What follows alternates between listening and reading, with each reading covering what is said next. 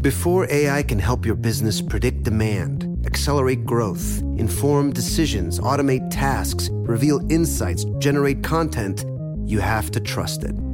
Introducing watsonx Governance, helping you govern any AI as data, models, and policies change so you can scale it responsibly. Let's create AI that begins with trust with watsonx Governance. Learn more at ibm.com/governance. IBM, let's create.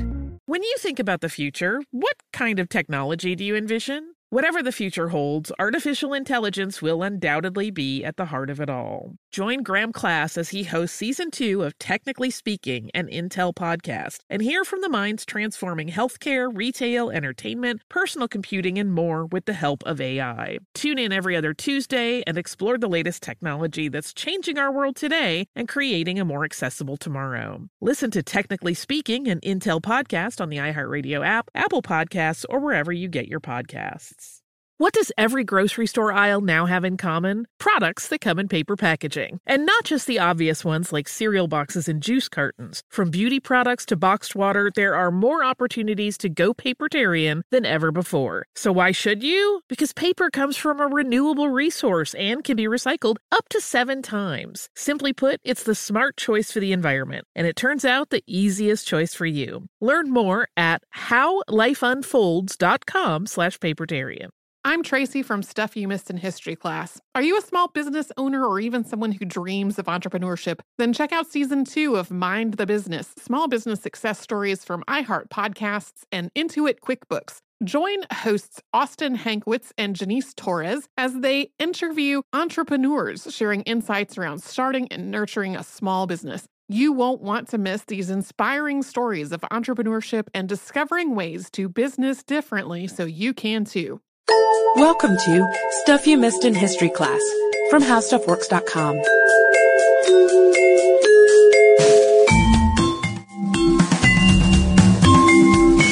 Hello and welcome to the podcast. I'm editor Candace Keener, joined by staff writer Jane McGrath. Hey there. Hey, Jane.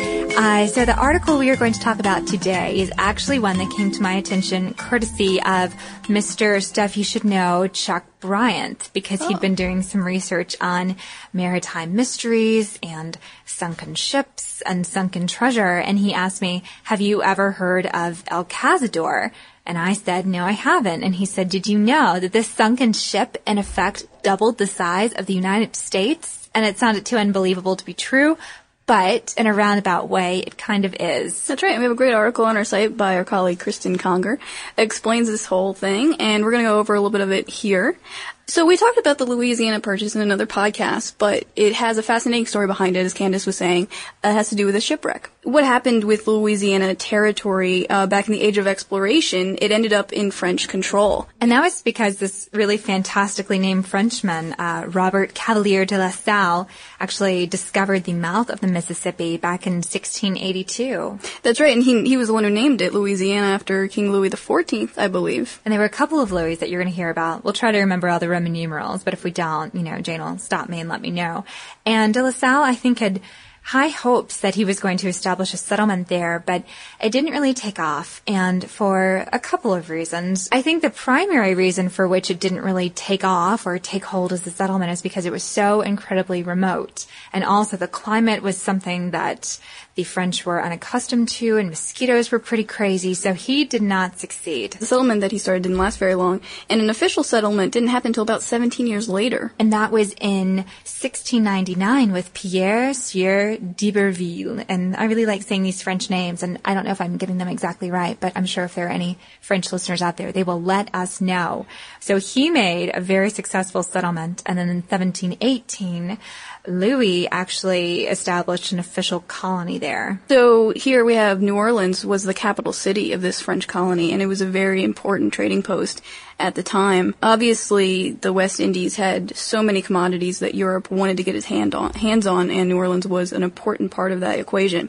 So by the mid-18th century, France was actually wrapped up in the 7 Years' War. Although they were in possession of the Louisiana Territory, including New Orleans, they wanted to get it out of their hands, but not so much to not have it anymore, but rather to keep it out of the British hands, because they were fighting the British in the 7 Years' War. And over here we often call it the French and Indian War, because the colonies were involved in it too. But anyway, the French and the British were enemies, and France sort of saw their end coming. They saw that they were losing the war.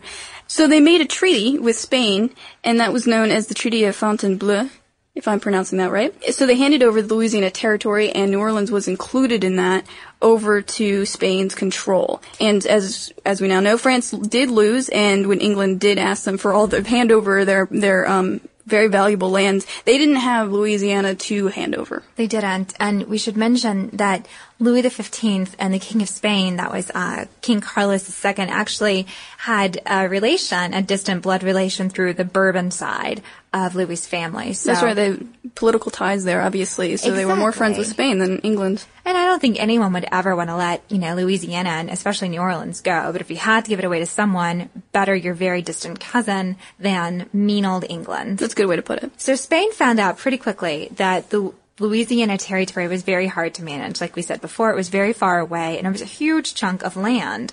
And so they decided that something had to be done about dealing with this remoteness and somehow keeping a hand on the crazy counterfeiting and other uprisings that were going on in that part of the world. That's right. There was a shortage of currency, and this led to counterfeiting, and there was just economic crisis in New Orleans that so Spain couldn't pay their own government workers to do the work. Yeah, and if you can't pay your government workers and your soldiers, there's really no way to keep order in a city.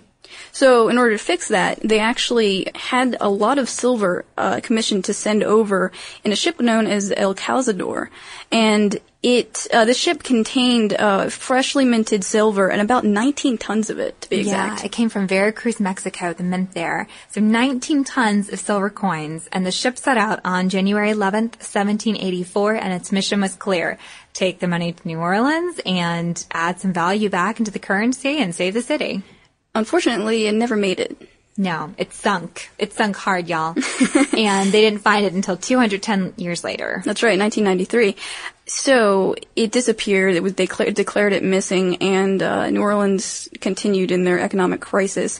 And so basically, it made the situation worse. And it was just a problem on their hands. Even though it was a valuable commodity to have New Orleans, it was troublesome.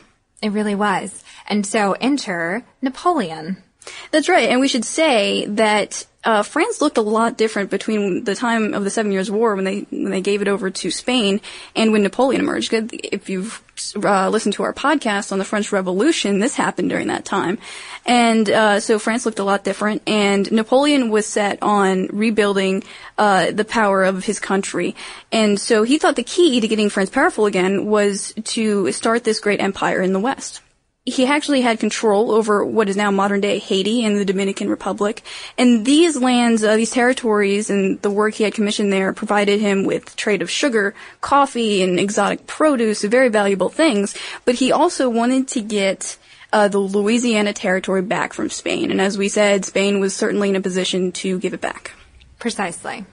So they made a treaty known as the Treaty of San Ildefonso with Spain, which effectively, I think, was a secret treaty, but anyway, it handed it back to the power of France. But something happened to muck up Napoleon's plans, basically, for his vast plans for a Western empire. And that happened with, as we said, the modern-day Haiti territory. A slave uprising actually occurred in this territory, and our colleague Kristen Conger talks about how this is known as the only successful slave uprising in history, which I found really interesting. And it was started by the leader was known as Toussaint Louverture, and he led the successful revolt. And this sort of screwed up Napoleon's plans, as I said.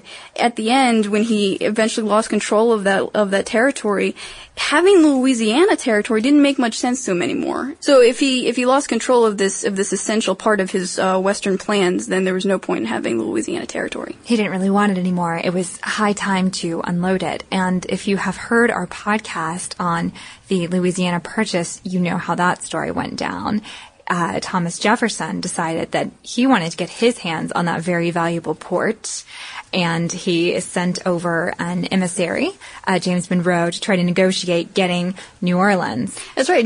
Yeah, we should emphasize Jefferson only wanted New Orleans. He only wanted New Orleans. And he sent a specific budget. And gift with purchase, Napoleon said, you want it? You take the whole Louisiana territory. And like we emphasized before, that turned out to be a very enormous parcel of land. And in Jefferson's stead, it was signed for, and it was signed, sealed, and delivered, and bing, bang, boom, there goes the size of the United States. Just about doubled. Yeah, and Chuck's right. I mean, this El Cazador shipwreck really was a key part, and it's just interesting that it was such a valuable territory and trading post of New Orleans, but at the same time, it was so much trouble, and it had passed through three countries' hands in a matter of, I think, 3 years. And isn't it wild? Yeah. I mean, we talk about the great rivers of the world. You probably think of the Amazon or the Congo because they're so massive and rushing and mighty, and they, meander and have so many different types of wildlife and flora and fauna surrounding them. But if you think about the truly powerful economic sources of water, I mean, the Mississippi River was such a huge boon to the United States in its fledgling condition. And really it helped build up a lot of controversy and secured a whole bunch of land for a very young nation. That's true. Back in 1993, there was a fisherman named Jerry Murphy, and he was just out one day by the Gulf of Mexico fishing, and his nets pulled up some really heavy stuff. And as it turned out, it was a bunch of silver coins. That's right, and they were kind of molded together, is that right? Yeah. The longer things stay underwater, the more different types of, bacteria and algae and things grow on them. And so they fuse together and they form like this big massive coil of coins. And he thought, well, that's interesting. And he was on his toes. He called his lawyer to see if he could get rights to the sunken booty. And he was granted rights, and he found the treasure, called in some underwater archaeologists, and they determined, oh yeah, we remember this ship, the El Cazador. It went down back in the late 1700s, and Spain's been looking for it for quite some time. And ironically, the ship that Jerry Murphy was sailing in that day was called the Mistake. But he didn't make a mistake. He made a huge discovery. That's awesome. So it's a good story. Yeah. Good story for everyone. Lucky guy. Yeah, everyone involved. Spain got its mystery solved. Jerry Murphy got some, a valuable find, and we had something else to talk about. So, another day in the life. And if you want to read more about the shipwreck that doubled the size of the United States, be sure to check the article out on howstuffworks.com. And while you're there, take a look at our blog that we've started called Stuff You Missed in History Class, and Candace and I write on that once a day. And maybe we'll talk about another Louis. I don't know. We'll have to see. Yeah. So, be sure to check out the blog and the article at howstuffworks.com. For more on this and thousands of other topics, visit howstuffworks.com. Let us know what you think.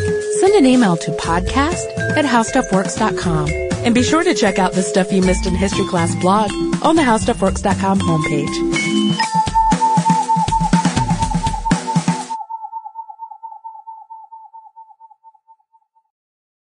Olay's new Indulgent Moisture Body Wash covers your skin in layers of rich moisturizers and vitamin B3 complex, transforming your skin from dry and dull to moisturized, soft, and smooth in just 14 days. Feel the best in your skin and glow with confidence, all pride. For the third year, Olay Body is a proud sponsor of iHeartRadio and P&G's Can't Cancel Pride and supporter of the LGBTQ+ community. So this pride, glow with confidence, not just all month, but all year long. Check out Olay's new Indulgent Moisture Body Wash online or at your favorite retailer.